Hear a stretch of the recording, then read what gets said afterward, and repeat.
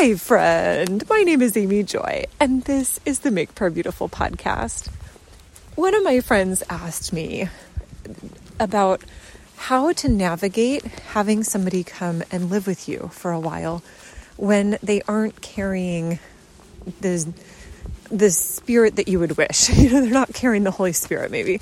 Because it's one thing to have somebody come and visit your house and then leave and you're like, let me do a cleaning. But what do you do if the person actually is going to be in your environment and sharing your space for a while?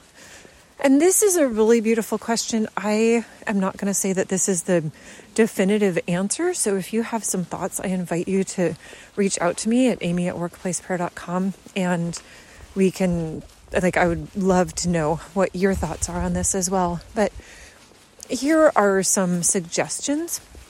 I know one of my friends had her stepfather-in-law come and move in with them for, maybe a decade. And he was, he's deceased now, but he was, I would say, pretty demonized from everything that we can tell, whether being a member of the Ku Klux Klan,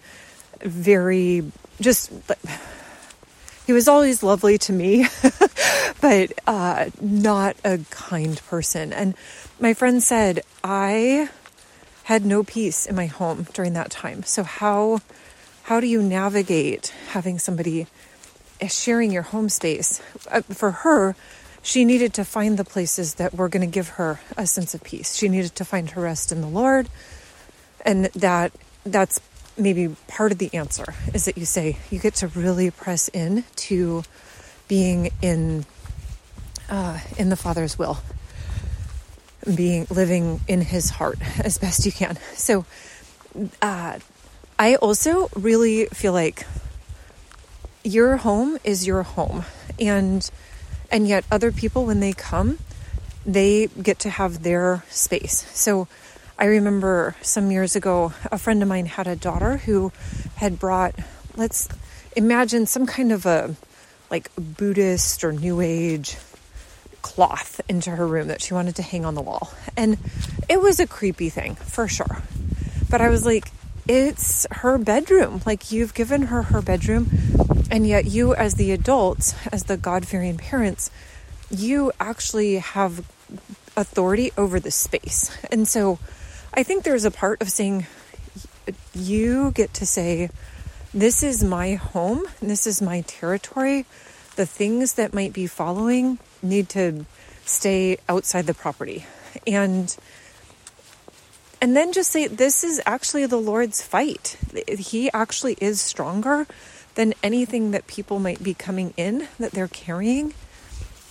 So that's part of the answer. I think for me, the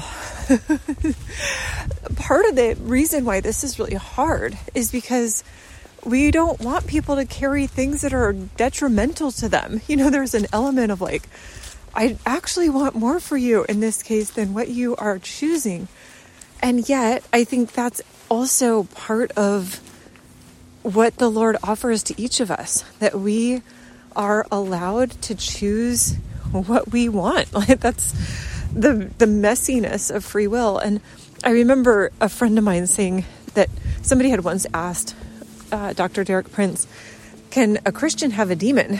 And he said, Christians can have whatever they want, which I thought was, that's a powerful statement, because we don't want to have demons. And yet that is an option if we wanted to choose that. And so I think there's something very precious about saying, Lord, I am allowing someone into my space that is not choosing the same things that I would wish that this person was choosing. And yet I'm going to keep asking you to pursue them. I'm going to ask that when this person sleeps in my house, that they find rest and restoration, that you come and appear to them in dreams, that you speak to them throughout the day, that their hearing is attuned to what you're offering, that you are blessing the communications. And so, So, Lord, I thank you for those who are hospitable. I thank you for those who extend their home to those in need around them.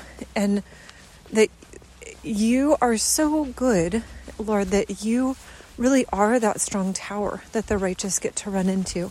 So I'm asking for protection over these places that are hard.